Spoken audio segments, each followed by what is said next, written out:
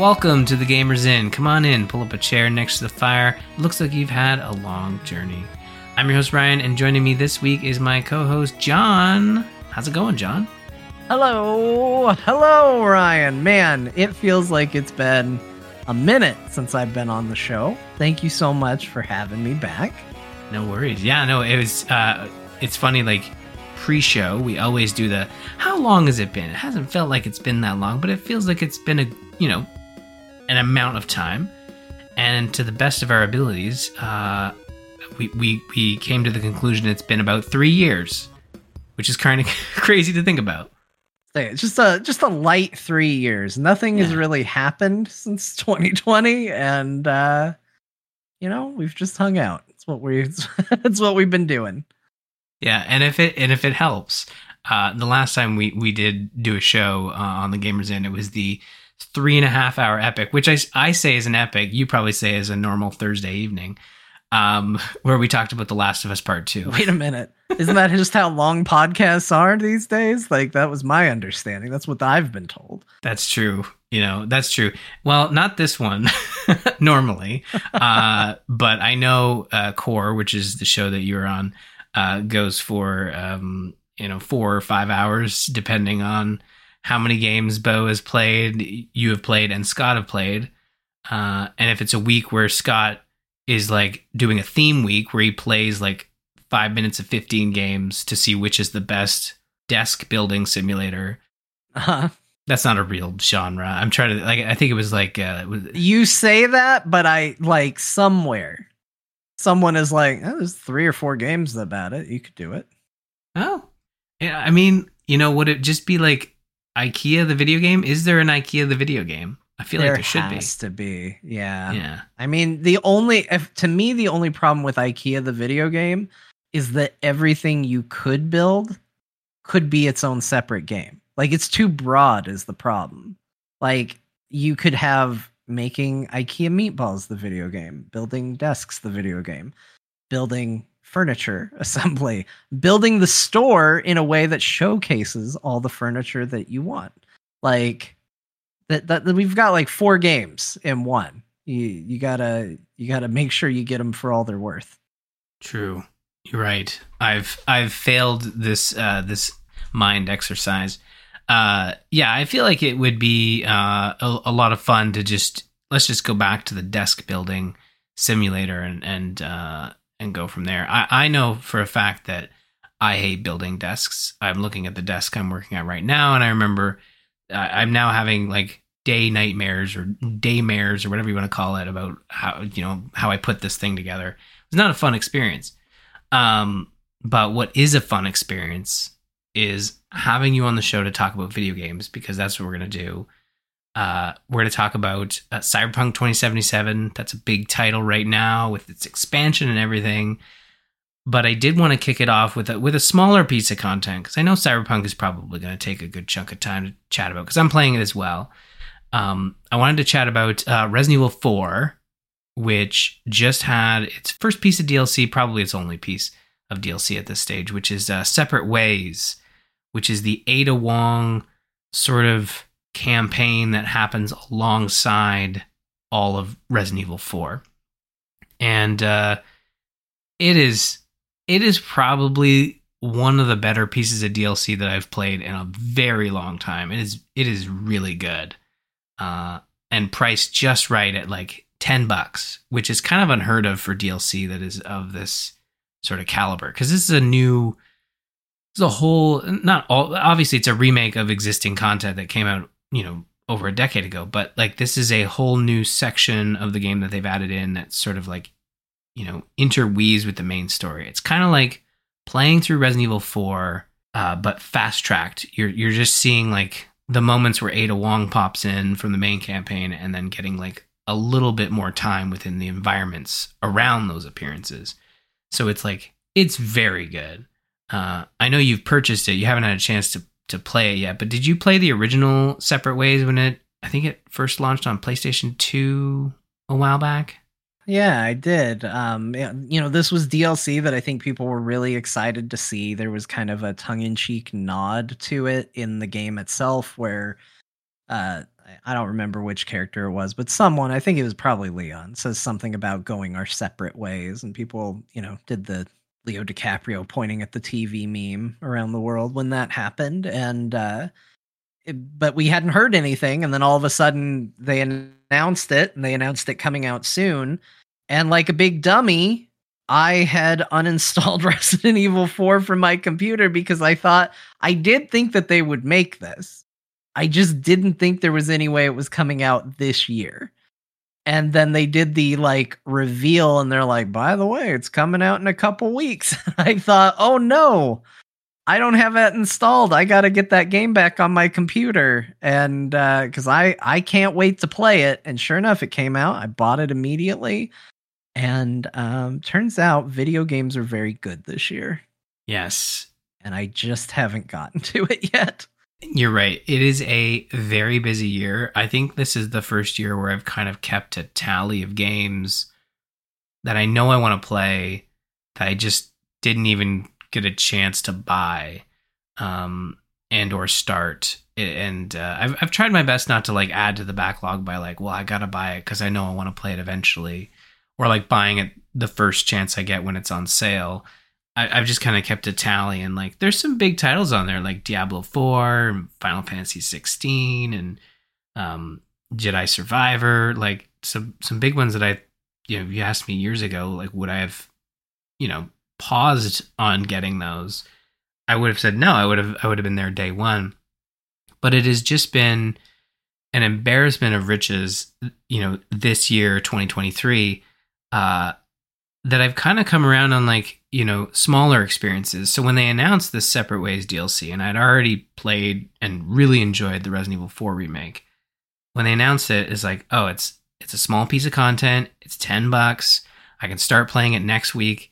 That sounds superb. So I jumped in. I finished it. It's about 6 hours, 4 to 6 hours of content there. It is, you are playing as Ada Wong, so it's a bit of a different experience. The biggest difference being that she has a grappling hook. So she's a lot more mobile than Leon is, and her main weapon is the sort of machine gun, the submachine gun. And the grappling hook kind of allows you to be more mobile, moving up ledges, and allowing you to zip towards enemies to do melee attacks. So you don't have to run up to them to kick them. You can kind of just use the grappling hook to zip around and kick them that way. So the mechanics of the combat feel a lot more quick and agile, but it's got all the mainstays of the original Resident Evil 4. You've got your shops, you've got your treasures you're trying to find on the maps, and of course I buy the treasure map because I don't want to be hunting for that stuff. I just want to see it on the map and go get it. And not that I purchased it with real money. You purchase it in the shop guys. He has a specific treasure. You turn in a specific type of currency. It's unlocked in game, so it's by no means am I giving Capcom extra money, so I know where everything is. Yeah, you don't want to do that. Nobody wants. No. There was that whole controversy with the upgrade tickets, and you could buy upgrade tickets. And I'm no, what are we doing here, guys? Yeah, but you know what? Let me be controversial for a moment. If I can just come you've invited me into your home. It's everybody sitting down, having a quiet dinner, and now I'm going to say something to get everybody in an uproar. Do it. I think Capcom, with the way they priced it, people shouldn't get up in arms about that. I think this is the perfect thing to monetize. Because let me tell you this. I felt zero compulsion as somebody that can play the game and play the game well to spend real money on it. But there are still going to be people that want to fast track it, that just don't want to worry about it. They don't want to think about it. They don't want to use the internet to get the answers that they seek. They don't want to spend the time in the game, and they just want a shortcut to it and spend money, and let them. It's fine. It's single player experience. Let them fund the next great Resident Evil remake. I'm more than happy to let them. That's 100% fine to me. If they remade Code Veronica, which is what I think they should do, because let me tell you, I do not need a remake of 5 unless you're going to change that game significantly. They remake Code Veronica. I am happy to play the game that Wales built. Like let them do it. Let them throw their money at those maps. I think that's great. I think the method in which you acquire them in the game felt fair. I didn't feel like there was a big hurdle that I had to overcome, that like I was tempted to spend money. Like it felt right. Like to me, that is exactly how microtransactions should feel in that game. I felt no compulsion or need, and I'm sure they made a lot of money from it regardless. So I'm actually all for it. I think they did a great job. Yeah, I mean, you're right. Like if enough of the upgrade tickets were purchased with real money, and it means we get a remake of a Dreamcast game over a remake of an Xbox 360 game, because you would actually, how much more work? It's probably more work to make Resident Evil 5 tolerable than it is. I was gonna say, like, you just have to make Resident Evil Code Veronica look really good and play better, but that game can stay pretty much what it is. There's maybe a couple story elements that by today's standards you may want to play around with a little bit, but like overall that game's ready to go. Resident Evil 5, like I know some people like it. Like honestly, this is going to be more controversial than Sing. I think their deal or their monetization was fine. Resident Evil 5 is a bad game. Like it's a fun enough co-op experience. Like I'm not going to ever try and take away from someone that was like, well, yeah, me and my girlfriend or me and my friend, we sat down, we played together, and it was just a fun experience together. Like that's fine. Playing games with friends always is going to be substantially a better experience than, it's going to make it more memorable. But when you talk about sitting down and playing a Resident Evil game, 5 is only slightly better than 6, and 6 is abysmal. So like it's 6 darn near killed the franchise bad, and 5 is only a little better than it. So I think that like something needs to be done to make 5 more compelling in my mind. I mean, it's so funny to think about the Resident Evil franchise where you have Resident Evil 4 is kind of considered to be the start of the third person action, doing it right sort of video game. Like it was well regarded as like just this really great action third person game, which is what the Resident Evil franchise wasn't really known for before that. Like they kind of nailed it and moved away from the tank controls, right? That it was known in 1, 2, and 3. But to go to 5 and then to 6, you're right. 6 like did nearly kill the franchise. If it weren't for Village, or not Village, but well, it was just Resident Evil 7, wasn't it? Or Biohazard. Yeah. I can't remember. Yeah, Biohazard, yeah. Yeah, like if it weren't for that one, like there's a reason they changed up the formula so much and went first person, because they probably felt like they needed to do something as opposed to continuing down whatever trend they thought they were going with from 4 to 5 to 6. But yeah, I had this conversation about remaking 5, and I know Code Veronica, that's my vote as well. I want to see that one get remade. But I'm kind of wondering, like, with 5, do they convert it to single player with AI components for the second player, or do they preserve the co-op experience? Because co-op really hasn't been a part of the franchise at all outside of 5. I think if you remake that game, you have to do co-op. And I think the reason you have to is because at a certain point, you do have to ask yourself, who are we going to sell this game to? And I mean, maybe it's not as clear cut as I'm thinking it is, but like to me, if you say we're going to remake 5, well, what is the core component of 5? And to me, that's co-op. And to remove it would be to remove the key thing that makes 5 a standout game. So to me, you don't remove it. But again, if their approach is less like let's remake 5, and their approach is more let's make a sequel to 4, then I think maybe the co-op isn't as essential, because you're done looking at it as a remake of a game that already existed, and you're looking at it instead as a continuation of this new franchise you've kind of started. But to me, the co-op has to be there. Like it would be like, hey, we're putting Resident Evil 4 out, a remake. By the way, there's Chris, your main character. People would be like, what? Oh, wait a minute. What? You can't get rid of Leon. Like he's the main character of 4. To me, you have to have that. Like it's such a big part of it. Okay. So if they remake Resident Evil Code Veronica, do they keep it Claire and what's the other guy's name? Steve? Or do they give him like a better, like I was going to say a better name, but like, no offense to the Steves out there, but I feel like you've got, well, I guess there's also, you mentioned Chris, but maybe Steve fits. I don't know. Is it Steve? I feel like now. Yes. No, Steve is in there. Yeah. Okay. Steve is definitely a Code Veronica character. He is far and away one of the most obnoxious characters ever conceived in the history of Resident Evil. Oh, perfect. He is absolutely atrocious. Just to be clear, soon as I know my audience here, it's not because he's Canadian. He's just extraordinarily a bit much. And I think he's wonderful. Like, he's awful, but I think you do have to make his voice better. Like, his voice acting was not very good. But I think you still make it a little over the top. You still make him whiny. You still make him obnoxious. You still make him flirt with Claire inappropriately. Like, you leave it all in. He's a bad character, but that's okay. Resident Evil's a world where some people are likable, some people aren't. It would be like if they took Chris punching rocks out of Resident Evil 5. That's one of the dumbest moments in the history of Resident Evil, is Chris Redfield punching a boulder as hard as he can. Like, over and over and over, just punching the heck out of a boulder.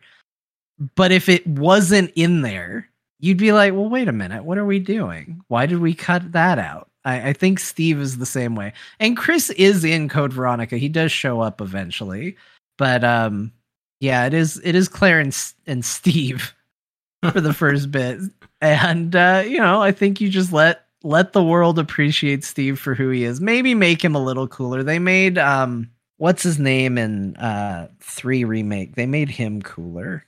Yeah. What is his name? Resident Evil has a lot of these like random. You've got your main characters. I think outside of the first one and the second one, I guess, because you have Leon and Jill. No, I'm getting it all mixed up. But there are some games where like they have your main character and they have an original character, and sometimes it lands and sometimes it doesn't, and they just never revisit that character. Which is the case with Resident Evil 3. Like, I don't even know. I can't even remember the character's name. I'm looking for it. I'm trying to find out. It's not a hard name either. It's like genuinely a simple name. Oh, it's Carlos. Carlos. Yep. Yeah. And I mean, he's a character that just never comes back. And I've kind of kept up on. So Resident Evil has had like a lot of these like TV shows and movies, and we watch them for my Zombies podcast because it's content. And some of them are good and some of them aren't. But the most recent one they did was like an Avengers style movie where they brought all the main characters together. But only the main characters, like nothing. Yeah. There's no Carlos. Although they did throw Rebecca a bone. Rebecca was in there. Well, I mean, she got her own game. Rebecca is like, she's as unmain as a main character can get, but she can be there. She had to deal with the Leech game. Yeah. That's true. And Billy, I think. Yep, Billy. Good old Billy. Oh, man. All right. Well, anyways, Resident Evil, all that being said, Resident Evil 4 Separate Ways is fantastic. It's a great piece of DLC. And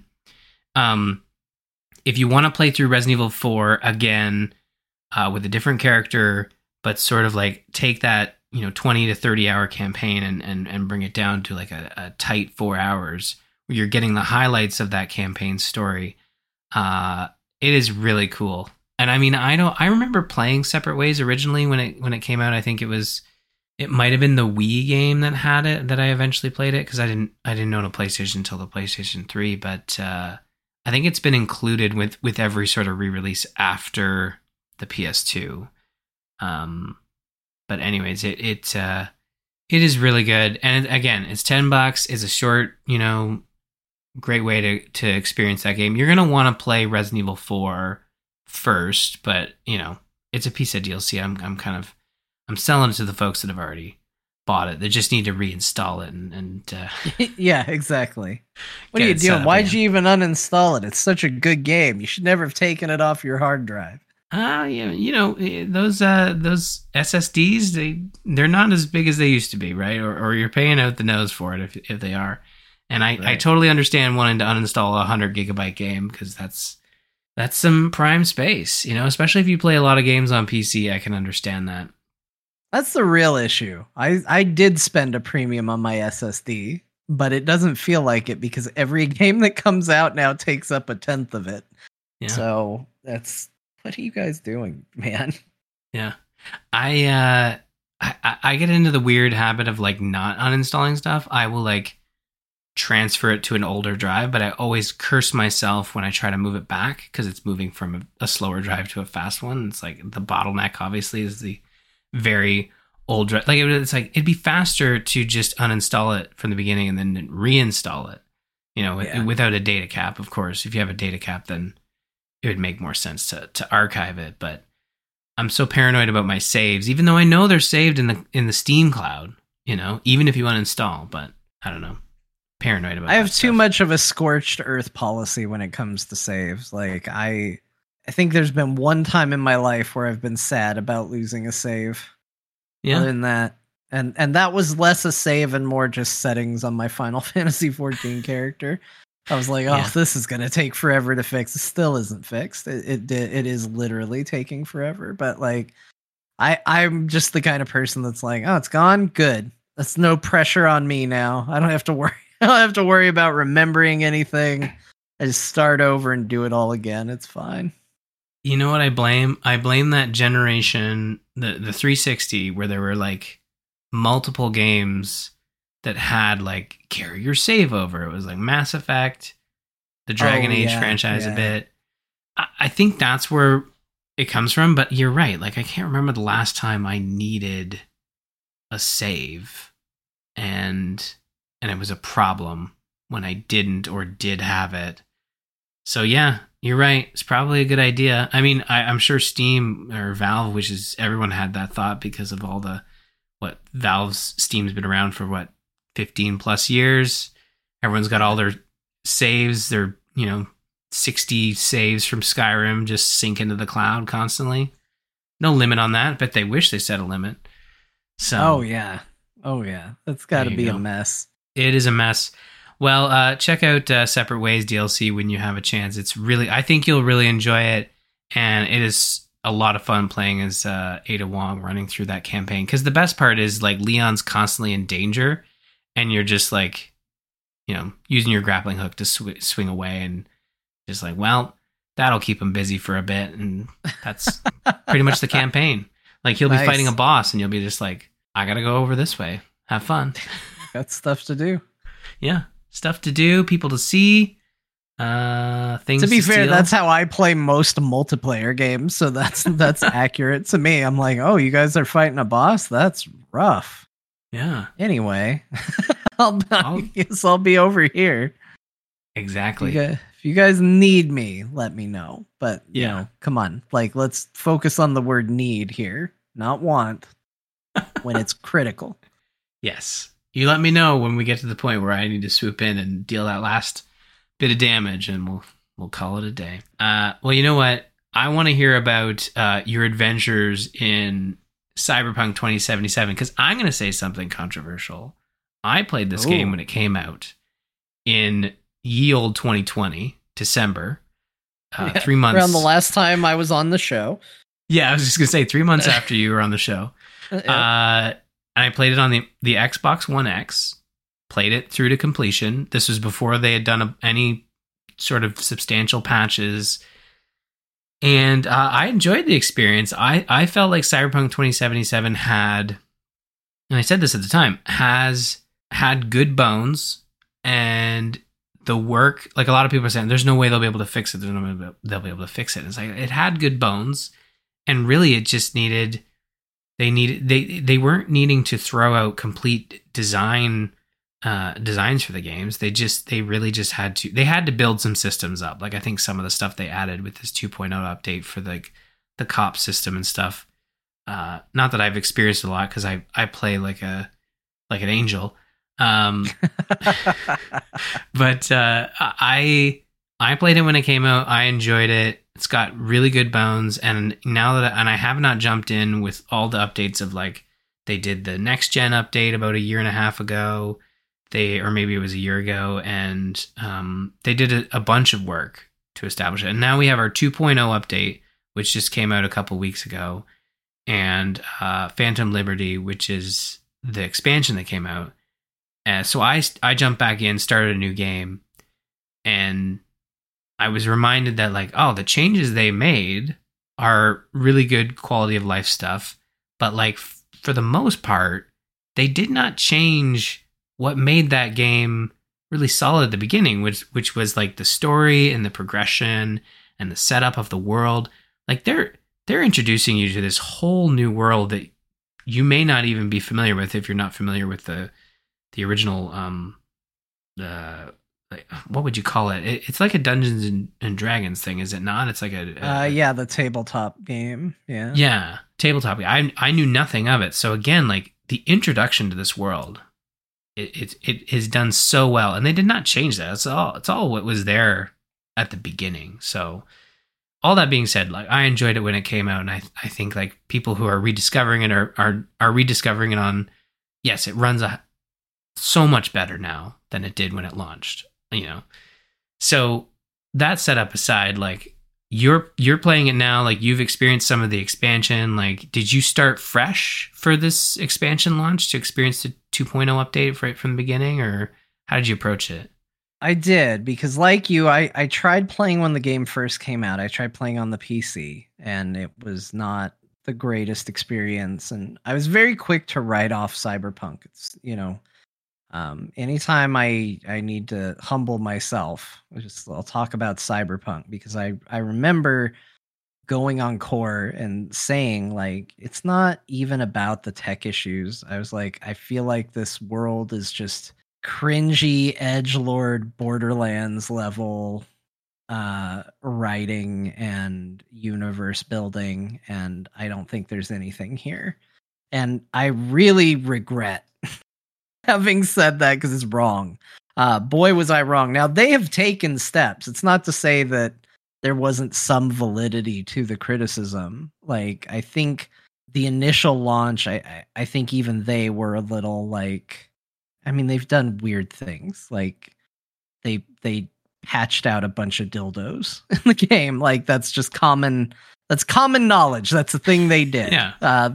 They reduced the amount of dildos in the world. Like, and I think that's maybe a testament to a little bit of what I was talking about, and what I do think that I was a little bit right on, was that there were some design decisions and some of the writing, some of the advertising, some of the world building, that maybe didn't show the level of confidence that I think they deserved on the product that they put out, because I dropped the game for a good long while, and I ended up picking it up about a year ago when Edge Runners came out, the anime on Netflix. And I watched Edge Runners, and I loved that show. It was really, really good. And I was just like, wow, maybe there is something to this universe. Like, I did not think that. Maybe I was wrong. And I went and I checked the game out. And by that point, even a year ago, the game was really good. It ran really well. They had put in a bunch of new content. There was a bunch of cool references to the anime. And I played through the entire game, and I ended up liking the world and the universe so much that it's actually the reason I got into Fortnite, because when I was done with it, I was so depressed about leaving that world that I just was like, I can't do a story game for a while.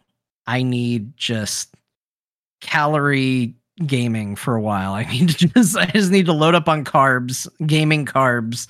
I can't have anything with a story. I can't have anything with substance. I just need junk food gaming. And that's what led to me getting into Fortnite for a good long while. Because I didn't really want to leave the world. That's how much I liked the story and the universe and the setting and all that. And going back into 2.0, I did start over fresh, because I'd beaten that game. It had been a year, and it's like, I remember it, but like a good book, when you really like a good book, you're like, I want to start over. Like, I just want to see it all again. And, there's enough variety and choice and way things can go that there'll probably be differences this time. And I'm amazed at how much better 2.0 is even over a year ago. Like the talent trees are probably one of the biggest things. Used to be that picking a talent was rarely interesting, and then occasionally you'd be like, oh, this is cool, I can do this now.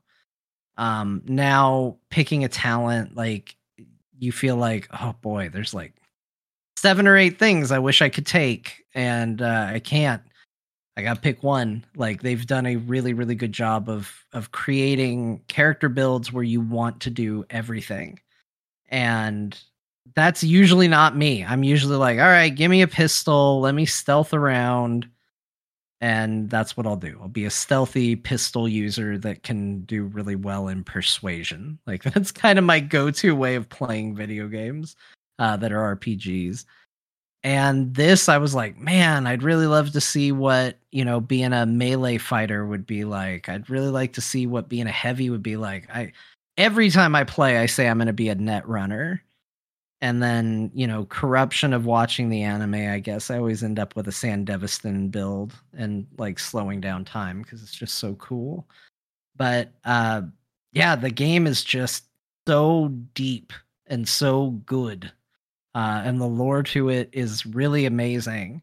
And the expansion content has really, like, it sits in the world so well that there are times where I was doing quests that were part of the expansion and not even realizing it. So I was like, well, wait a minute. Am I in the new area is called Dogtown? I'm like, am I in Dogtown right now, or am I in Pacifica? Where am I? Because it just incorporates this new section of the city, which you could see when you played the first time. It just incorporates it so well that it's kind of seamless at times.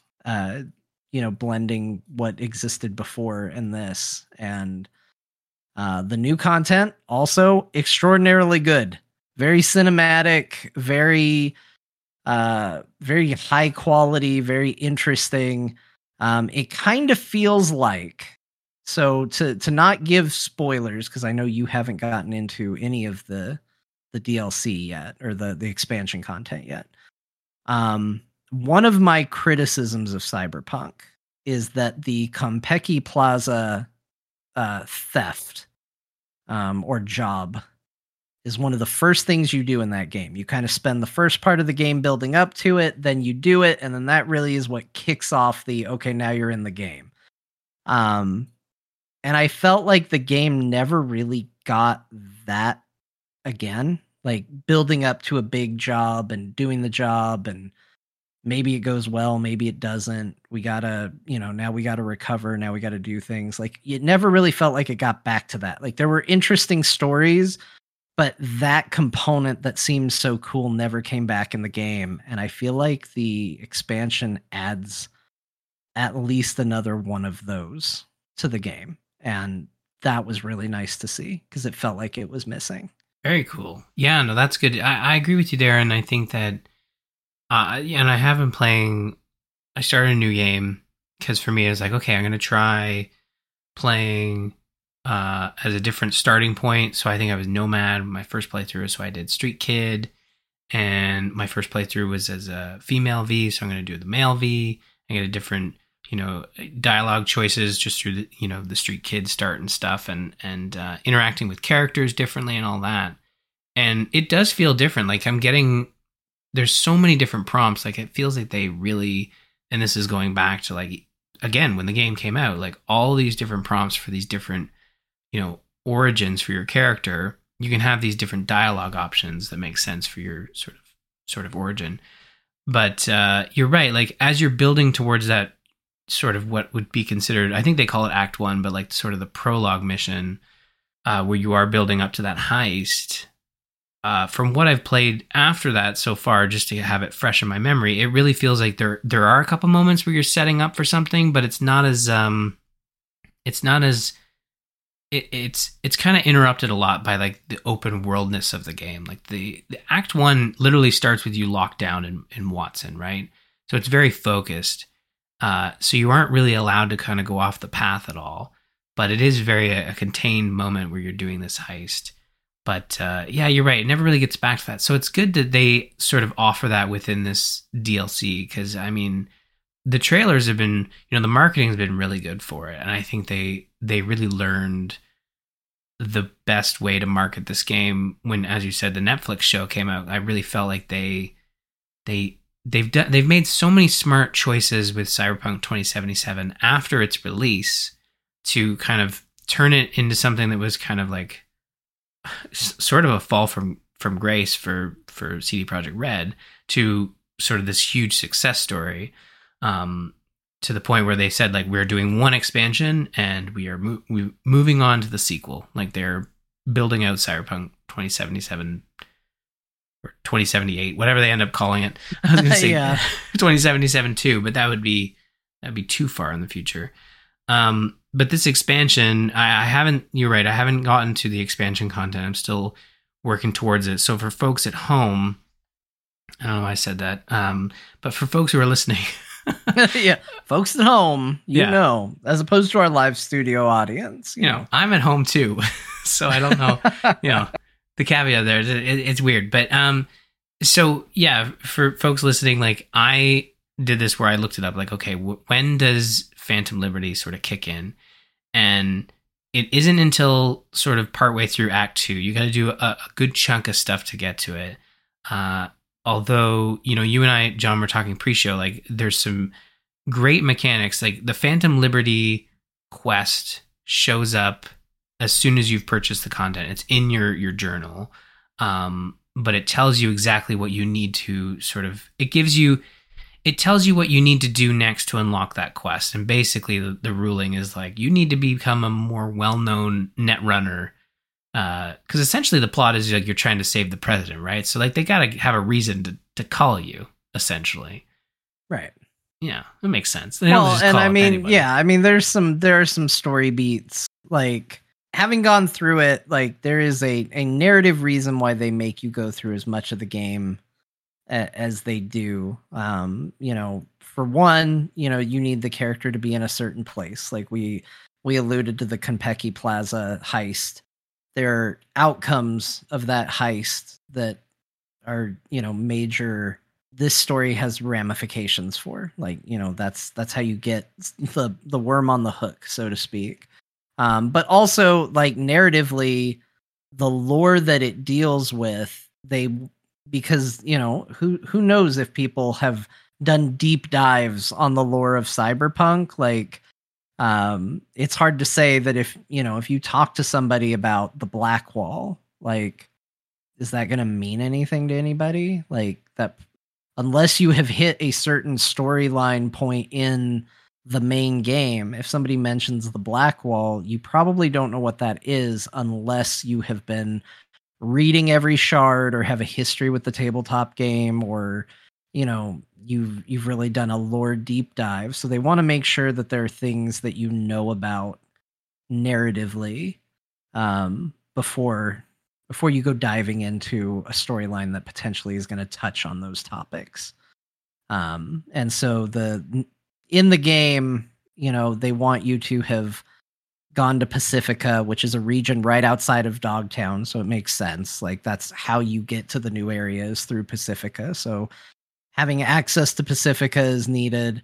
They want you to have met the Voodoo Boys, which is one of the gangs in the game. And considering there is a contingent of Voodoo Boys in Dogtown, like again, there's, some narrative connection threads there. So I think it's pretty smart where they put it, but if you don't want to play through a bunch of the game, they have also created an option where if you say start new game and you have Phantom Liberty, you can literally start at Phantom Liberty. So you can play just the expansion content if you want. Yeah.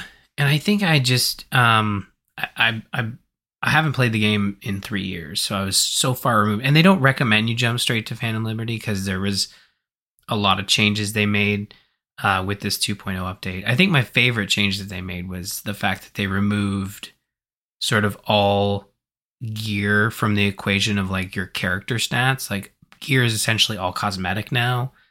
Like basically your clothing and such, which makes sense because like it never really, you weren't wearing armor, you were just wearing cooler jackets, right? Like right, here's a crop top, it gives you a plus 17 against acid. It's like, why? Yeah. I don't understand. Yeah. Meanwhile, you're turning your body into a literal machine, but that doesn't give you any armor. It's this really cool mesh shirt that did it.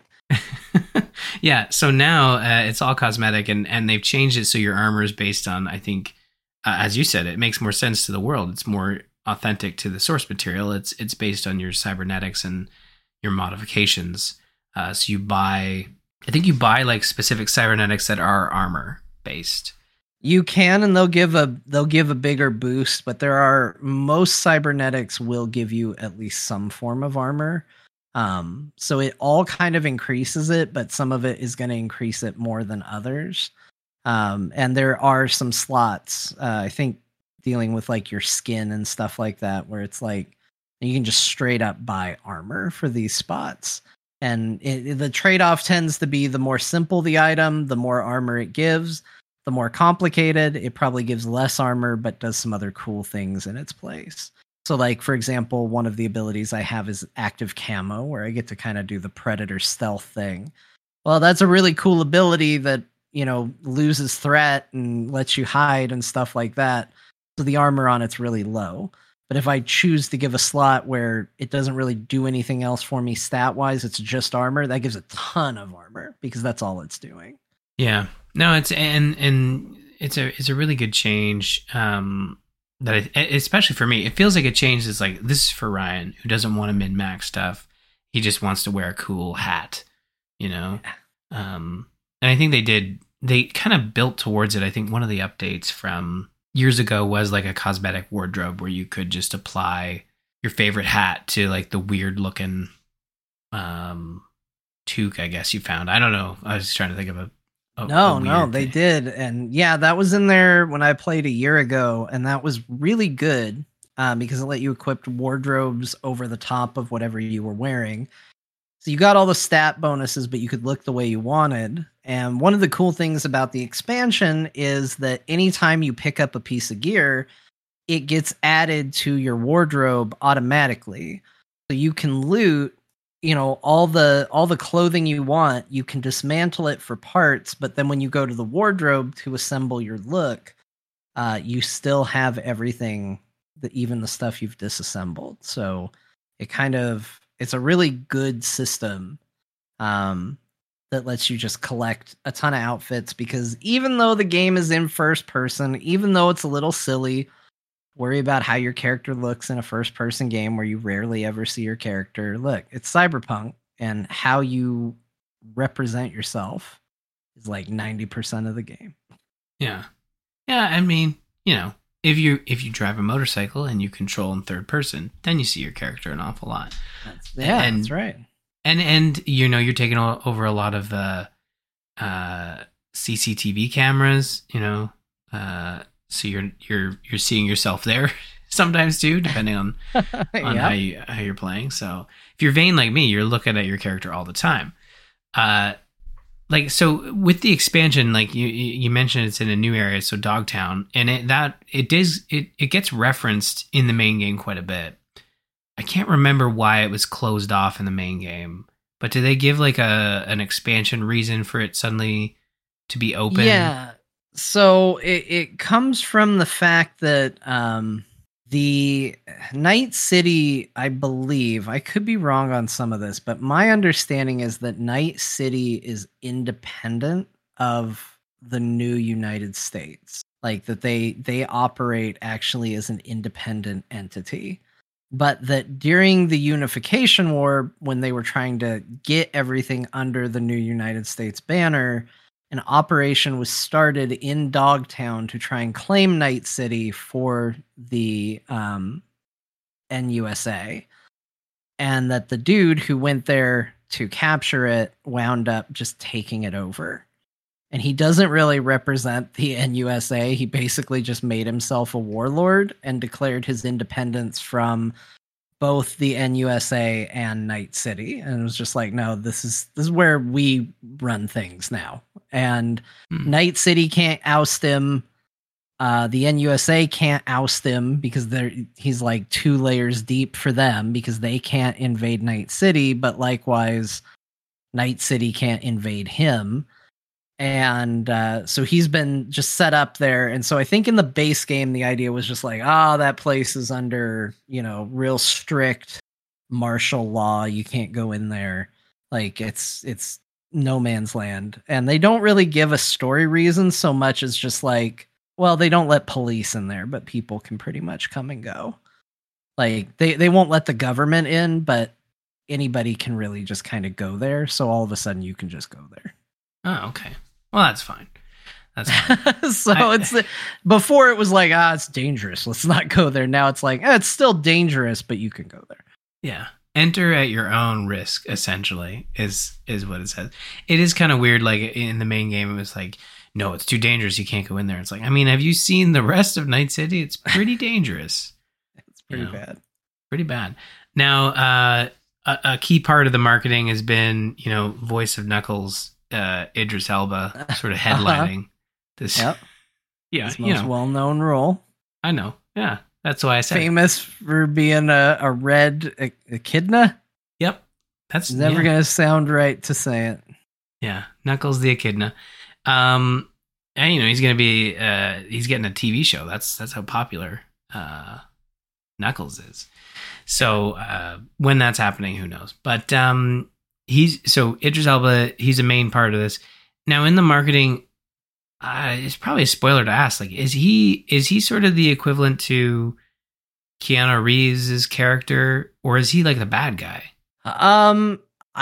He is a main character in the story. Like, okay. So I will say this: Keanu Reeves is back, providing the voice of Johnny Silverhand. In fact, I will also say that they did not slouch. Like, one thing I was very surprised by, and I'll talk around spoilers, but my character is dating Judy as far as a love interest goes. And I went back to Judy's apartment at one point while playing through this content, and Judy was there, and she's like, "So, V, what have you been up to? What have you been doing on your adventures?"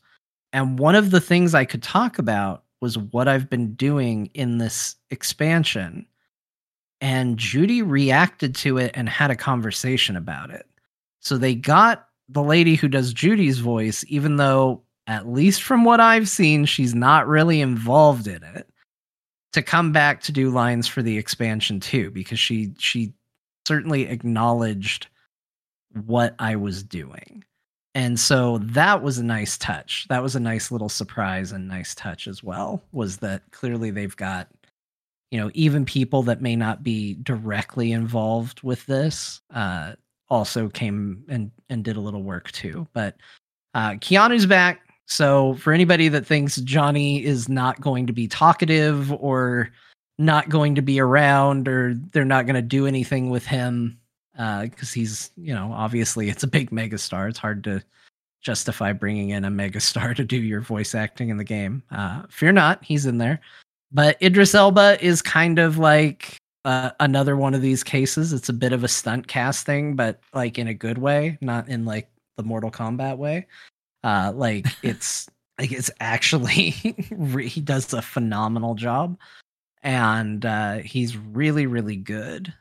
So I don't want to give away who he is or anything like that. Although if you've watched the, they released a cinematic trailer for this game, for Phantom Liberty.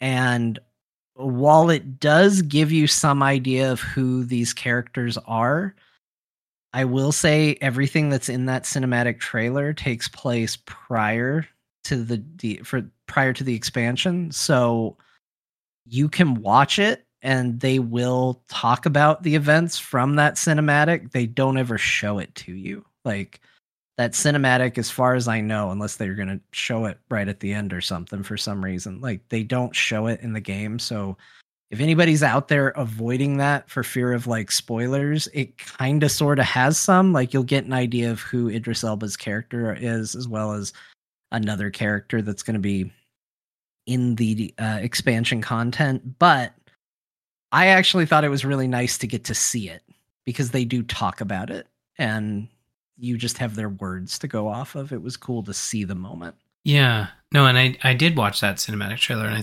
felt like it was a really good setup for what my adventures might entail in the expansion. I think I'm getting close. I'll probably get to it pretty soon, and I am very much looking forward to it because again, like I think replaying the start of Cyberpunk 2077 has reminded me that combat is really fun. That's another thing that I think they nailed right from the beginning was the shooting. And I mean, it's similar to Starfield in that you're like wondering, okay, is this developer that's never made a shooter before going to be able to handle making a good shooter? And I think Cyberpunk 2077 nails that approach, you know. And I think they've come a long way too with I think one of the upgrades for 2.0, and I know you're playing on PC, so this won't affect you unless you're playing with a controller, but they redid the aim assist, which is a big part of, you know,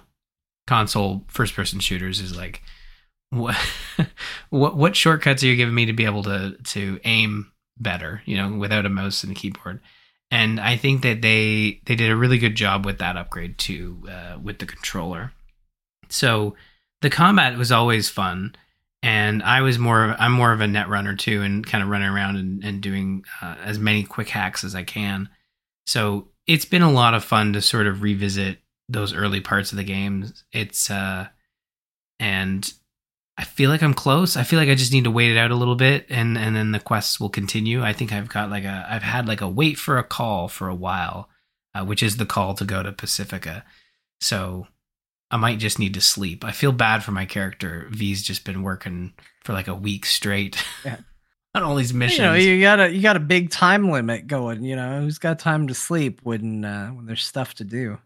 True. And again, like, it's one of those stories. And again, the game's been out for a while, but your character is as you said, has a time limit, and but it's an artificial time limit in the sense there's no like limit within the game. The limit just becomes more and more clear as you progress the main quest. But you could just putter around Night City in the game and there would be no consequence. But yeah, I don't think there's any actual, like, I think even if you just sat down and was like sleep, sleep, sleep, sleep, sleep, I don't think you would like reach an end game point. It's just probably good to say, because as somebody that does not like time limits in video games, yeah, there is a chance we scared yes. people off by mentioning that there's no actual time limit. It's a pretend time limit. Yeah. Like I know Jocelyn really hates so Mass Effect 3 is a great example. Mass Effect 3, the world's ending. There's like a very specific thing that's going to happen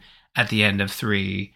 And she's like, well, I have to do all the main stuff as fast as possible so that we can be ready to defeat the Reapers.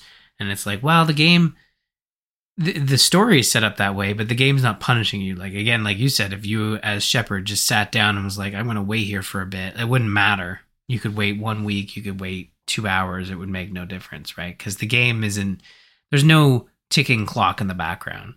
But the story really does set it up in a way where it's like, you've got weeks, you know? Yeah. But yeah. So in terms of the expansion, like you said, you're about 75% through it. Like, does it feel like a substantial amount of content that they've added here? Like it's an expansion. It's $30 American, I think. Like, does it feel like there's a good chunk of content there? It does. It's hard to say because I've been kind of mainlining the primary story, but it did add a lot of other like side quests and gigs and stuff like that you can do as well. So it's not just one story that you see through. Like with the whole region, there's a bunch of stuff that you can do. There's one quest that at first because it happened outside of the expansion area, but it dealt heavily with narrative elements from the expansion. And I was like, is this old content or is this new? And I looked it up and it's from the expansion. But like I did a side quest that I just absolutely loved. Like it was making me laugh out loud. It was so funny and so crazy. So it had nothing really to do with the main story except for happening near that region. So there's stuff pertaining to it and there's stuff that doesn't, but it's all really really good. And I think there is, I think there's a lot of meat there, especially because I don't think, it's more expensive than Separate Ways, like for sure. But I think it's only like $20 or so for this expansion. And I think that's probably because a lot of the stuff they did is given away free because a lot of it is system stuff. And you want that to be on parity across whether they buy the expansion or not. But I think the story content there, as far as spectacle, like I think some of the coolest things visually in all of Cyberpunk 2077 are in this expansion. So I think there's a lot there to really enjoy. Very cool. Now, do you still get like random calls from fixers as you enter new areas in the expansion? Because that's got to be the funniest thing. Is you're just driving around town, you get a random call from somebody. How they get my number, I have no idea.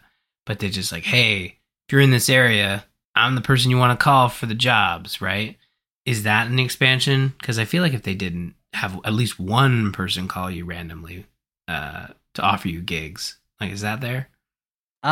There is. You work primarily with one guy, but I think he might have been in the original game too. Because I think he was your contact for Pacifica. I think he's also your contact for Dogtown. Mr. Hands. Mr. Hands, yeah. So you do randomly get calls from Mr. Hands though, because he's in Dogtown. So he has a vested interest in what's happening there. So you will get calls from him. And I don't know, like I don't think this is a spoiler. I think this is a tease. I've seen Mr. Hands' face. Whoa. You've been to his home. You've been to his house. Broken bread with Mr. Hands. I've broken bread. Some of these might be lies, but I've definitely seen his face, yes. Wow, that's interesting. Like there you go. There's the biggest tease. Like forget Idris Elba, forget spectacle, forget a spy thriller story. You get to see Mr. Hand's face. Yeah. Get the expansion, everybody. Do it. The voice of Shadow, right? He's going to voice Shadow maybe, and then we can keep the Sonic connection. Yeah, I hope. I don't know who does his voice, but they should get him. He's great. Yeah, I can't remember. I think it was on this show, Joss and I were talking, like, who do you cast as Shadow the Hedgehog? And I think there was a lot of names thrown around. I can't remember the best one, but I think like maybe John Hamm. Get John Hamm to do Shadow, like an evil John Hamm. Who would be a good Shadow the Hedgehog? I can't remember. We had a really good one, and I can't remember what it was though. I feel like I recently saw an actor in something and was like, they have real Shadow the Hedgehog energy, was how I described him. And I want to remember who that was, but I can't remember now. Michael Shannon as Shadow the Hedgehog. Oh my gosh, he changed the rating of the movie. It'd be good though. Like it'd be great. Yeah, I can't. I know we had some good ones. Oh, Josh Brolin was one that came up. That'd be good. Yeah, that's a good choice for sure. Yeah, it's a Sonic tangent. I don't know why I did that, but it like, is the new area they added, is it quite substantial too? Like that was my thing coming back to Cyberpunk 2077, is just realizing like how big the world is to explore. So is the scale of the new, location, like they had to kind of fit it within Pacifica, right? Because it's kind of like it's a walled off area around or near Pacifica, I suppose. Like, does it feel like they kind of adhered to that location that was kind of pre-established, or does it feel like a big substantial addition? I think they are doing some TARDIS business. I think they hide a loading screen really cleverly, because you can't just walk into Dogtown. You do have to go through a checkpoint, and you do get scanned as you go through the checkpoint. So I think they have found a way to hide a load in that. And as a result, I think Dogtown is probably bigger than the space suggests, based on the size of Night City. I think they've made the zone overall larger, and it's kind of weird because it's kind of so Dogtown is like mostly a giant stadium, like a really big stadium, and a like rich kind of series of buildings around the stadium, like a downtown, like if your city got a new sports team and they were like, well, they're going to be playing and people are going to need places to shop and stay, and like a bunch of that stuff went up. Like it's kind of all of that walled off, and as a result everything feels like very circular and very tight. And I get lost in there a lot, but it still feels pretty substantial. I'll tell you what I constantly have thought every time I go into Dogtown. It is exactly what I wish New Vegas had been when I played Fallout New Vegas. Like, I remember being so excited at the prospect of seeing Las Vegas through the lens of Fallout, when that game got teased. And then you go there and it was like, here's a quarter of a little bit of an area with a giant wall that is then a loading screen into another area. And it wasn't bright and it wasn't well lit. And I just remember being so disappointed and let down by New Vegas in Fallout New Vegas. This is exactly what I pictured in my mind back when I was dreaming of what it would be like. It's a lot of it's run down and because a war's been fought here, so everything is kind of beat to hell. But also it's the future, it's cyberpunk, so it's like this blown out buildings and ravaged building insides, but then they've got their neon signs still working and stuff like that. So it's a little bit of both. And also that all this stuff that's been blown to hell was supposed to be like luxury rich, like shops and buildings and hotels and things like that. So it's got a lot of great architecture and statues and stuff like that. So it's this fancy post-apocalyptic look that is just really, really cool. Awesome. Oh, that sounds great. Well, I mean, it sounds like there's going to be a lot to unpack with this expansion. Like I said, I'll be playing it over the next week and have more thoughts, and I'm sure you'll be chatting about it on your 5-hour marathon for Core on Thursday that you got to prep for. And Yep. I think Scott finally got there, so yeah, we'll finally get to talk about it a little bit. Oh, that's good. Well, that'll be. I look forward to listening to that as well. So, yeah, check out the Phantom Liberty expansion. We'll have more to say, maybe diving more into the story on our next few episodes. So stay tuned for that. But before we hit the news, I want to thank our patrons over at patreon.com/thegamersin. We are looking for our October patrons. So if you want to get a shout out all month long, head over to patreon.com/thegamersin. We are doing Extra Life. Extra Life is back. bit.ly/TGI Extra Life 2023. We have a bunch of events, including our next one here, which is going to be Friday, October 13th, starting at 8 p.m. Eastern. The Avendads have returned. Yes, I'm going to bring up Crofton again. He is part of the Avendads. No, this is not an episode of Core where we talk about Crofton every once in a while to get him to listen. But he's going to be playing N64 games with me, Travis, and Whirlwind, who are members of the Discord. And we're going to be playing various N64 classics as we battle it out to determine who remembers how to play N64 games the best. There you go. So, that's a good title. Yeah. Yeah. I mean, we shortened it down to just N64 War, but that's sort of the crux of it, is like, how much do we remember? Like, Crofton says he's really good at GoldenEye, but like, really, that was like decades ago. So how good really can you be? So we'll be playing those online through the Nintendo expansion pass. So we are limited to like what's available there, but we are definitely going to be playing GoldenEye 007, Mario Kart 64, and Mario Party. Although we do not plan to go all evening, like into the early hours. So we are trying to figure out like how long will it take us to play Mario Party. We might have to like make that our last part of the event and then like truncate it, like 10 turns. I don't even think you can limit it to 10 turns in the first game. That was something they added later on as a quality of life. But we'll be starting Friday, October 13th at 8 p.m. Eastern, tiny.cc/watch event ads. We'll have all the links on our socials as well, so check that out. And really looking forward to that one. It's always a fun time with that crew. So stay tuned. We'll have some fun stuff planned for Extra Life and, of course, game day as well. So look forward to that. Now, let's move into the news.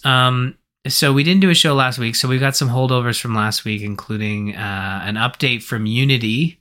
So the long-running sort of feels like it's been going on forever. Not as long as the Activision Blizzard deal, but Unity's kind of they did this whole runtime fee thing, and they did a that classic like open letter to the community type thing, and basically we hear you. We said something incredibly unpopular on the internet, and now we've created a JPEG to tell you how sorry we are. Yeah, it's basically like a Medium article is what they've got here. It's just a wall of text saying basically we're I want to start with this : I am sorry. And it's like okay. I mean, look, there's been so many of these. They've learned from, I don't want to say the best, but they've learned from those that came before them, and there've been a lot of them. We just talked about Cyberpunk 2077. I'm pretty sure they had we hear you. Wait, you expect a certain quality from CD Projekt Red, and we didn't hit that. Yeah, these letters, they're AI bots must be trained on these already, and it's the first. That's the thing that's gonna be replaced by AI is these apology letters. Essentially, it sounds like so what it boils down to is like they're not scrapping the runtime fee for the Unity Pro and Enterprise. So there's three sort of tiers. There's Personal, which the runtime fee will not apply to. My understanding is the Personal plan is free, but the Pro and Enterprise levels will still have that runtime fee, but they're not applying it to previously released games. It is only being applied to games that release on the next version of Unity that will have this new these new terms applying to them. So shipping in 2024 and beyond. And honestly, like my take from this is that like you've already done the damage. You've now said it's not going to apply to anybody after 2024. You've basically signed the death warrant saying like, well, everybody's starting a game. Well, anybody starting a game after 2024 is likely not to look at Unity. I know there are probably some folks that are already in mid-development and have realized like it's probably best not to start over or can't start over. And they're going to get hit with this runtime fee, but like the fee is still there. But like it's just a wild thing, to be honest, to charge for installs. Like that doesn't even make sense from an engine standpoint. Like, but they don't take a cut of sales, I suppose, right? They take like a fee. This is where we get into the business of it, and I don't really understand it, but I know people were not happy about this. Did you get a sense that like people, it's calmed down now? Like it's been about a week since this news, so like I haven't heard much of it after this. Yeah, I mean, I think this is just like it's damage done. Like the brand is damaged. I think at this point, like it's a win for people that were still working on Unity projects because it's going to be too hard to pivot off of them. I think that's the real unfortunate situation to be in, is you feel locked onto your platform because you've invested time and money into it, or even research into it. But like, I think we're at like, it's not that Unity is going to necessarily be dead, but I think that like, if you're at your point where you're like, I want to learn a programming language, I don't think you're choosing Unity. if you're starting to get ready to launch a video game project and you have the option to not choose Unity, you're not choosing Unity. Like, I think it's just a case of like, they showed their hand. And here's the thing, Ryan. I don't want to sound like I'm dismissing this whole thing, but you gave me an idea while you were talking. And I just want to read you something real quick, okay? From the heart, okay? Dear Mr. Murphy, I hope this letter finds you well. I'm writing on behalf of the Core Podcast to extend our sincerest apologies for the recent episode of The Gamers Inn where myself spoke excessively. I deeply regret any inconvenience or frustration this may have caused. At Core Podcast, we value and respect the platform you have created and understand the importance of maintaining a balanced and engaging conversation on your podcast. I acknowledge that my behavior was inexcusable and fell short of the standards of professionalism and courtesy that we hold dear. We would like to assure you that we take this matter seriously and are taking immediate steps to address it internally. We will be conducting additional training and guidance for myself to ensure that such an incident does not reoccur in the future. Furthermore, we would like to offer our full cooperation in rectifying the situation. If you believe it would be beneficial, we would be more than happy to arrange a follow-up episode where I can contribute more thoughtfully and concisely to the discussion. Once again, I apologize for any disruption caused during your podcast episode. I greatly appreciate the opportunity to appear on your show, and I remain committed to upholding the professionalism and standards that your platform deserves. Thank you for your understanding, and I look forward to the possibility of future collaborations. Sincerely, Jon Jagger. Oh, now did you just write all that, or did you ask Chat GPT to do that? Was that AI? Oh, I asked Chat GPT to do that. Yeah. Okay. Yeah, that was really good. I mean, you could have set a cap on it so it didn't go so long, but I know. Weird that the apology for being long-winded was a little long-winded, but I feel like. But I mean, that's the point, right? Is we've heard so many of these that yes. One, that's real. I didn't give much of a prompt. I was just like, hey, can you write me a company apology for talking too much on Ryan Murphy's podcast? That's all I asked for. And that's what I got. So you did really well. I thought that it's got, I could picture it on Twitter. I changed a couple of wheezed eyes, but that's about it. Yeah. I take a picture, just post it, I think I saw one today. It wasn't an apology letter. It was a closure note for a company. It was a company that I guess their next game, they couldn't get a publisher. And it was a notepad, a screenshot of Notepad. And it was part of the joke, but people asked, are you joking? It's no, we actually are shutting down. It was just, we thought we would do it in a notepad. It's kind of their brand of humor. Anyways, it was just a hastily written note in Notepad. And then they screen grabbed it as if it was just, and kept all of it in there, the whole Notepad app. So I thought that was kind of a fun little thing. But as I said, not good news because they shut down. But yeah, it's a wild one, and I think you're right. I think Unity the damage is done. It's hard. It's going to be impossible to trust them going forward. Anybody who is thinking what engine should I use? There's so many options these days that you don't even have to go to. It's not a question of do I go Unreal or do I build my own? We're past those days. Where now it's well, do I use Unreal? Do I use Godot? Do I use there are countless, Game Maker. So there's so many options, and you have to be careful. You cannot alienate your user base to this extent, and they found a weird way to just do it in such a way that's you'd almost wonder is this strategic? Is there a reason to want to lose all your customers? Outside of just being done working at Unity? I don't know. It's just wild to me. I think a lot of companies like to try to figure out where that line is, and try and they're gonna take what they can take. And I think it's a case of Oh, can we get away with this? Can we get away with this? Can we get away with this? Oh, nope, that's too far. Okay, well, what that shows us where the line is. So maybe now we can go dance along that line for now. And Yeah.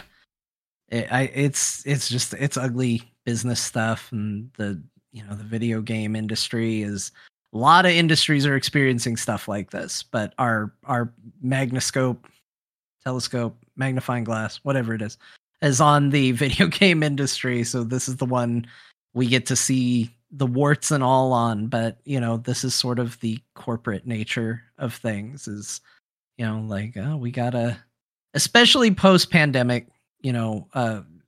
The pandemic was extremely good for video games when we talk about profits and stuff like that. Banner years all around was really effective. Now we are hopefully outside of that, although we're hearing stuff again, but now we are outside of it, and all those companies need to continue to show growth. So everybody's going to be trying to figure out new ways to do that. Yeah.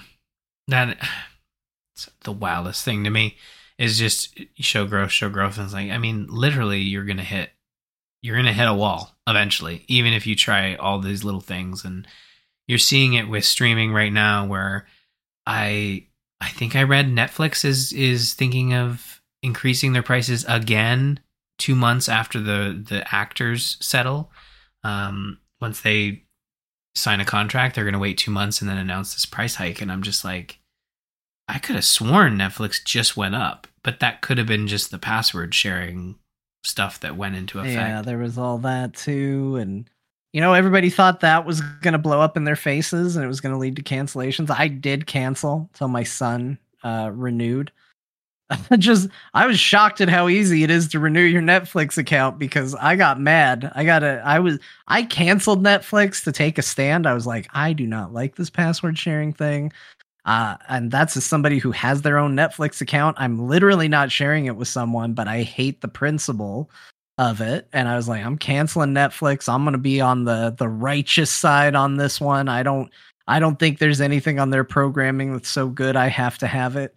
And then all of a sudden I got an email. Thank you for re-enabling your Netflix account. And I went, who did it? I'm out there. I'm asking the kids. I'm asking my wife. And she goes, well, your son was playing with the remote earlier. I was like, is it really that easy to reactivate my Netflix account and charge me money? That's terrifying. Yeah. That's absolutely shocking, but that is what happened. So, man, it is a wild time, and you're right. Like, a lot of these companies are like finding weird and wacky ways, and I mean, it worked for Netflix, and of course, the next big company is Disney, and Disney Plus. I think they're doing password sharing crackdown here in Canada, at least starting November 1st. So, it's a strategy that must have it did work for Netflix. I think they made money. They said they made money on it. And of course, everybody's going to follow suit, which is unfortunate, because I like you, I agree. Like, I think that for streaming services, the password sharing with, like, it's not like you're putting it up on a message board and saying, hey, everybody access my account. It's like, well, you're sharing it with family, like, I think having family and friends sort of account types would be nice. And I think that, well, that's what we do with our Nintendo family account. Like, we just got a bunch of folks from the Discord that we share with friends and family. It works. What is it? Fast and Furious meme. We're all family. That sort of thing. Yeah. Although I haven't seen a movie since the second one, maybe. I can't remember. It's been a while. But Twitter memes, it keeps me up to date.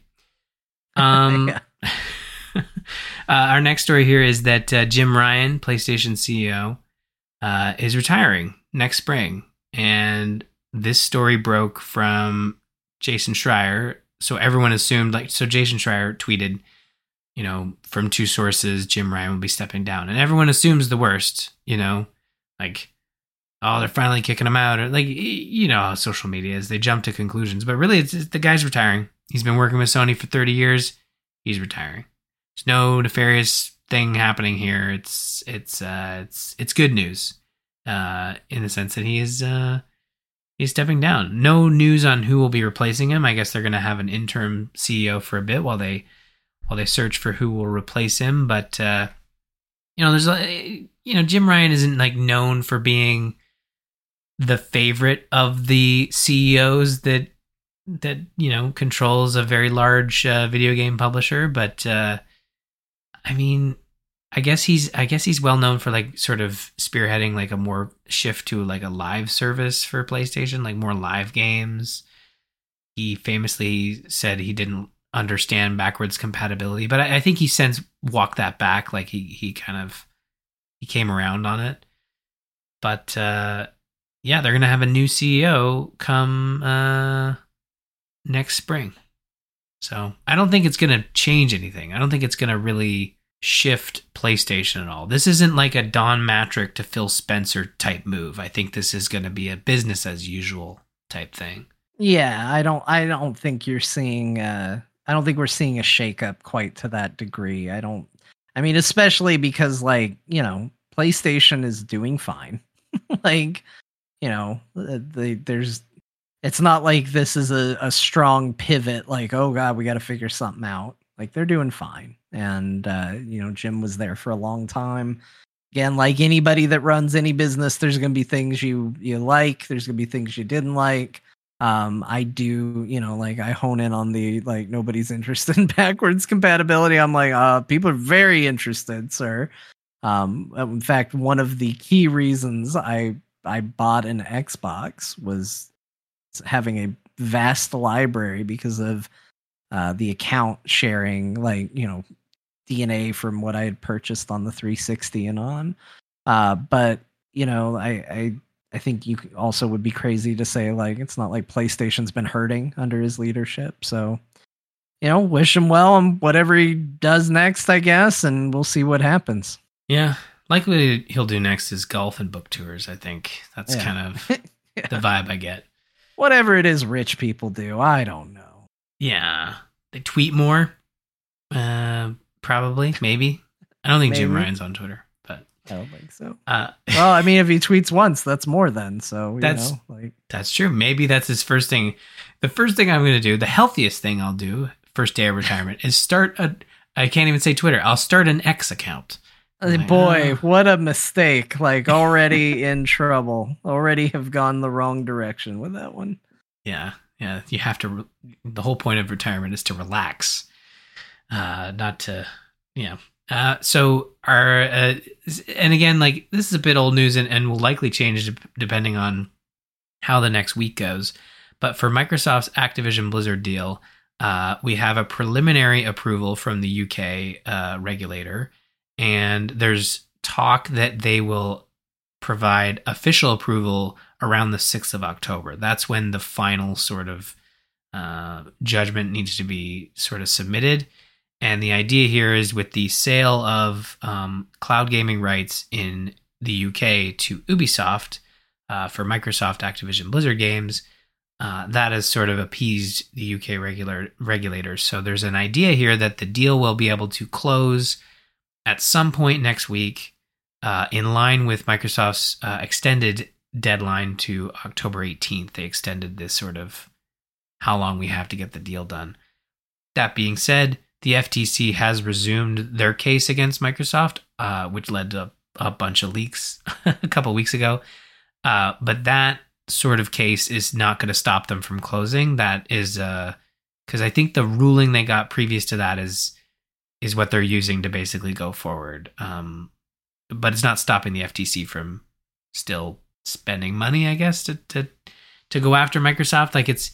They've lost, but they're still keeping up the fight, is my understanding. Yeah, that's basically where it's at. Yeah. So, what we see from here on out, by year's end, we will probably see Activision Blizzard games, or some of them at least, maybe some of the older ones, on Game Pass. They did say it's not a push the button and make it go type situation. That's not really how it works. Although, if you remember the Bethesda acquisition, I think it was a couple weeks after they announced the closure of the deal that they would have games on Game Pass, some of their older titles. So it's not going to take forever, but it's You know, they've had what, 2 years? Is that where we're at right now with this whole process? They've had 2 years to kind of start the process, even if it doesn't come to fruition. It's not like it would be lost work, right? Like, it's been 2 years, I think. Yeah. Yeah, it's been a long time. At least it feels like it. Jeez, the amount of times we've had to talk about like, oh, they're in it now. They're not in it now. Oh, they're going to go. Like, I'm just excited to see where it goes. You know, like it is one of those things I'm conflicted on. You know, like obviously people have said like having one big company own all the video game studios is not a good thing, and I do agree with that assessment. But obviously I have my roots in Blizzard Entertainment. I think probably rightfully so, the biggest downfall and dip in quality of Blizzard Entertainment is a direct result of Activision and the people who are in charge of Activision. Blizzard has its own problems too. I'm not going to try and paint them out, obviously, to be a saint, especially after the things we've learned. But when it comes to like business decisions and practices, I think Activision has been a huge detriment to that company that I think got a lot of us, you know, into where we are and sharing interests in games that we have. And so while I think overall, like, no, I don't want one company to own everything, but I do see this as being a good thing for a company that I care about. So there is a part of me that is excited to see what it could be. You know, I think you look at what has been said publicly about games like Redfall, which Phil Spencer, you know, kind of famously said they were very hands off on. They were like, no, you guys know what you're doing. You make the game. And then meanwhile, you know, you hear reports internally that they were like, boy, we were really hoping Microsoft was going to cancel this because we don't know what we're doing. And then you hear like, oh, well, they got more hands-on with Starfield. And then the stories coming out of Starfield are, you know, like, yes, we were given more time. We were given more resources. We were given more to try and make this bigger and bigger. And it does make me a little more hopeful that, like, well, yes, this is business people doing business stuff. At the same time, like, there does seem to be a degree of care about video games, at least tangentially behind some of the decisions they make. And I think that's potentially good. Yeah. And I mean, there still are a lot of video game companies out there. Like, I think Microsoft buying Activision Blizzard doesn't get as close to what we've seen in the movie industry. I think Disney buying Fox was a bigger deal in terms of, you know, having one giant company.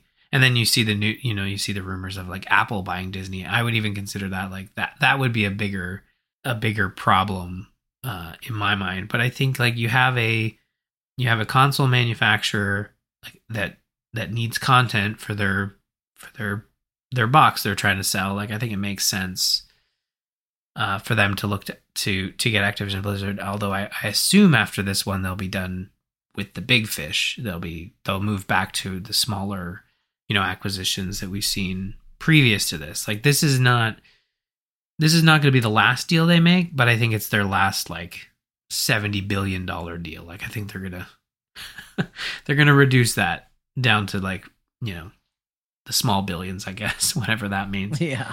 But we'll see how it shakes out in the coming weeks, and we'll definitely talk about it here because we're cursed to do so. Okay, how do you, John? How do you feel about Netflix making adaptations of your favorite video games? How do you feel about that? I mean, I can't be too like I've complained about. It feels like we've somehow talked about everything on this episode because I've complained about Netflix, talked and insulted them, but I've also praised Cyberpunk Edge Runners as the reason I got back into that video game for being extremely good. I thought I haven't seen the new one, but I thought Castlevania was incredibly good. So there has certainly been quality stuff on Netflix involving video games. I can't claim that I care as much about Tomb Raider or Devil May Cry as I do, Cyberpunk or even Castlevania. But like they have shown again. I don't care for Netflix. I don't care for the corporate side of all this business, but they have shown a care and interest in making quality products with these things.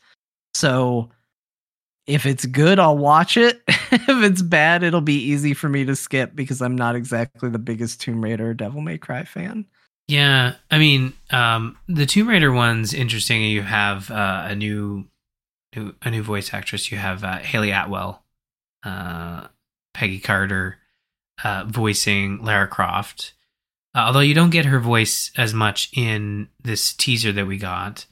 I think the Devil May Cry one, I actually didn't watch that one, but is it? Oh yeah, there is some characters in that too. I thought it might have just been like an announcement card or something, but you do get a good look at the series there. But it feels like they've been doing so many of them. Like I love Dragon Age, but I haven't watched the Dragon Age one. I did watch the Cyberpunk one, and I really loved that one. I'm behind on Castlevania, so like it does feel like they're really churning out these adaptations, and I think they've been decent. Like I don't think any of them have been bad, or at least from what I've heard, none of them have been bad. But like none of them have kind of lived up to. Well, you had Arcane, right, which was like superb, Emmy winning. I think it won a bunch of awards, and I think Cyberpunk was like a good follow up in that. Like if you're, I think Cyberpunk might have won awards within its wheelhouse. Like I don't think it got nominated for an Emmy, but I think there's some like awards handed out for like anime and stuff like that, and I think it actually got recognized, if not won. Edge Runners was phenomenal. Like I put that a cut above most. Like Edge Runners is genuinely like not even in the qualifications of like, oh, best anime video game adaptation. Like you can put a bunch of qualifiers on there. It's one of the best animes I've seen, especially recently. Like there's been a lot of stuff that like I definitely feel like an old man when it comes to anime. I watch a lot of anything new I watch. I tend to be like, oh, it was better. When I was in middle school watching this stuff, all the stories were better. But Edge Runners was kind of the first one in a long time that I got really excited about. I did not know there was a Dragon Age one. I'm a huge Dragon Age fan, but I say that, and the truth is, like, I don't think I am. I think it's something that I say because Dragon Age Origins is one of the games that I've put the most time in, like more than almost any other game. Like, I think it's still to this day like very high on my Steam most time played, and I didn't even play most of my time on the Steam version of the game. I had a disc version before I bought it on Steam, and yet it's still up there. So like I've played a insane amount of Dragon Age Origins, but I don't like Dragon Age 2. I think Dragon Age Inquisition is accidentally okay. I don't think I don't think there is anything in Dragon Age Inquisition that feels intentionally good. It feels like a lot of good ideas that came together, and if it could have like fallen over or stood up, it stood up more than it fell over.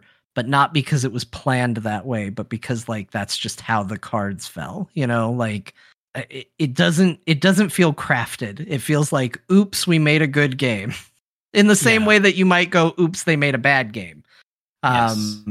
Like that's how Inquisition feels. So I actually don't like this most of the games in the series, and they continue to double down on like the stuff I don't like. They're like, hey, let's talk more about what we did in 2.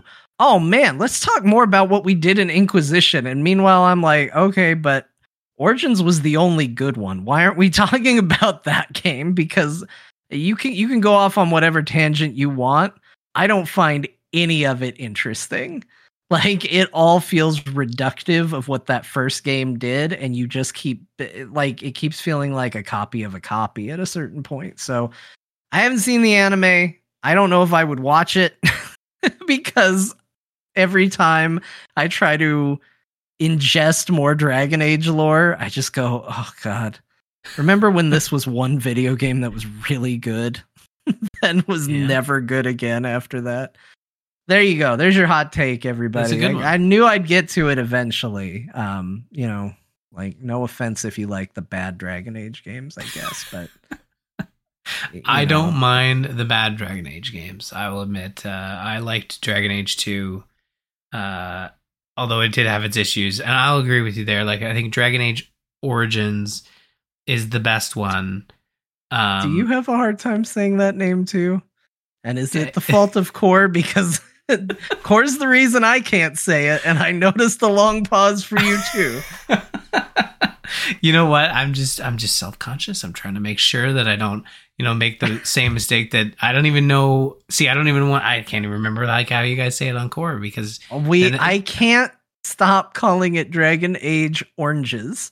Oranges. Okay. I can't. Ever since somebody slipped up on Core and said it, it has lived in my brain, and I'm scared to death every time I talk about the game that I'm going to legitimately call it Dragon Age Oranges again.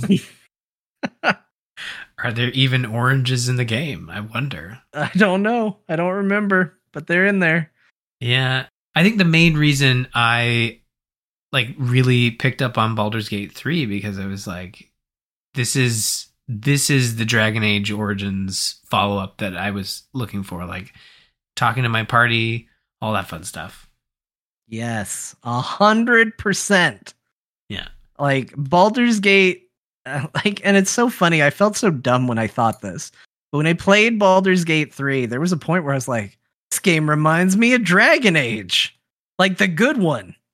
And then I was like, of course it does. Like that, they were trying to make a modern Baldur's Gate. That's what they set out to do. That's what Dragon Age was supposed to be, was the spiritual successor to Baldur's Gate. And so, of course, Baldur's Gate 3 feels like Dragon Age. That's in line. But I was like so excited about it when I had this epiphany, this really dumb, should have been obvious epiphany. I'm like, Baldur's Gate 3 is like Dragon Age. I was really excited about it. And it's true. It is. It's a lot like the good Dragon Age. Yeah, it's a great game. One I do need to get back to at some point before. I haven't finished it yet. I'm still midway through Act 2, I believe. But yeah, my favorite part about that game is just the character conversations. And I think it's some of my favorite stuff about any of BioWare's writing, really, previous to Andromeda, was just interacting with the characters, doing a mission. It's like, okay, everyone's going to have something new to say. Going to go talk to everybody. And that's my favorite thing about Baldur's Gate 3 is like continuing the story to do enough of a mission to go talk to my friends again back at the camp. So, except for Asterion. He doesn't like me very much. No, he doesn't. He doesn't think you're great. No, not really. I mean, he'll probably talk being to me, too nice. He's very passive aggressive about it. Anything I bring up. So, but maybe I keep thinking like maybe he'll warm up to me. Maybe it's Act 3. I gotta get to before he starts being nice to me. Let's do one more story here. I love this headline. I copied it right from Polygon. Fortnite maker Epic Games, worth billions, cuts its staff by 16%. So there's actually been a lot of layoffs going on over the last couple of weeks, and I did see the sort of thought process that like a lot of companies announce at the same time to sort of like share the negative press, which I can see. But the idea here is that Epic Games has cut 16% of their staff, more than 800 employees, heavily affecting the studio behind Fall Guys. Not completely shuttered, but they have lost a majority of their staff, which is crazy because they just bought that company, as far as I know, like not too many years ago. I just, this is one of those things where you have Fortnite, the most successful video game out there and you're cutting your staff. It just doesn't really make sense to me, to be honest. No, I mean, it goes back to what we were talking about with Unity. Like, everybody's got to show what a year for profits, and that's going to come at the expense of anybody and anything. And like, at the end of the day, not that this was ever presented to us as an option, but like, you look at it and you go, boy, it would be a lot cooler if people could have jobs and maybe there was a week where you didn't release 2 free games on the Epic Store. Maybe save that money from that deal and maybe try and save a job or two.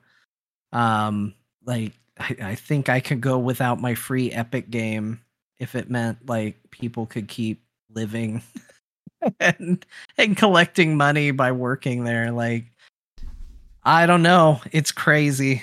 Like, this industry is in a rough way, and I don't want to go down too far a rabbit hole, but I feel like every opportunity I get to say, like, there is going to be a AAA bubble burst soon. I really hope to be wrong on this, but it's coming.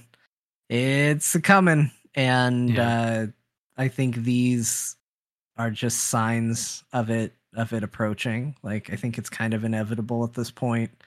And until we as gamers can be more okay with games not looking like the most cutting edge thing, and until companies can be okay with not, constantly chasing what was popular before with insane turnaround times, like, and having to abandon projects, like, until video game companies can feel good about taking the risk on something new that could set the world on fire, instead of just like, oh no, it's too risky, we gotta hedge our bets on something that everybody's already seen and already played.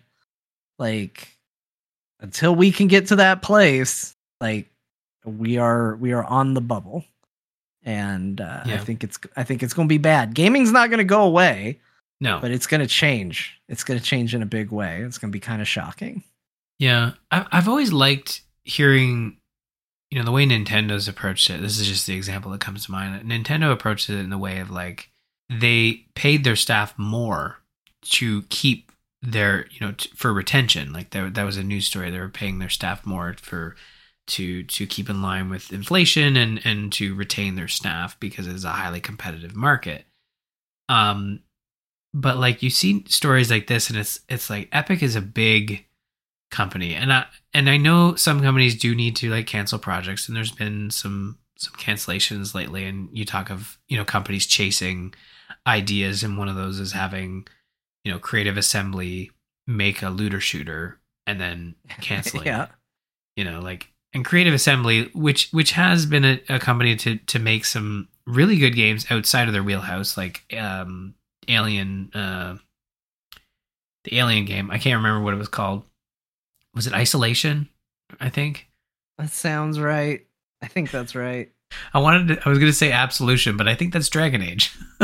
Yeah, I don't know anymore, man. Yeah, I know. We're out of titles. Everybody's got 8 games tied to the franchise. Here's the 9th installment with the Aliens name on it. Alien Isolation was definitely a game. Whether that's the right game, I don't know, but yeah. It sounds right. Because there was also a mobile spinoff. It is Alien Isolation. Okay. So yeah, it's just I think that what I always appreciate is when companies like say, like, when they have to do layoffs, they look to offer opportunities to their staff internally elsewhere. I think that's the best way to do it. Like, if you have to move staff around, like, sometimes projects don't work out. Video games, it's a volatile business in the sense, like, not only do you have to deal with companies, as you said, axing jobs to look good on paper, you also have the idea that, like, sometimes video games don't work out. Sometimes the project just isn't going to lead to a successful video game, or even a video game that can be released. We've seen a lot of cancellations happen that are labeled as like, no, it just wasn't coming together. Like, Blizzard's had a few of those with Titan and StarCraft Ghost and stuff like that, you know, they'll cancel projects. But in those situations, like when Titan was canceled, it didn't lead to layoffs. It led to Overwatch, like one of the biggest games to come out. So they just move staff around. But then the other idea of that is like that, well, that's moving staff around within the same location. You know, Epic might have locations that they've laid off across the globe. So you run into that issue. It's like, well, they offer jobs internally, but those internal jobs result in me having to move.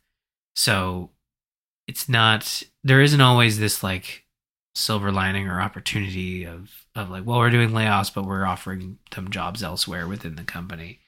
In this case, it was like straight up, a lot of people lost their jobs. And there was even a story today, like just as recent as today, I guess Naughty Dog had laid off a lot of their contractors. This is still just a rumor, but a lot of their contractors got laid off that were working on the Last of Us multiplayer game.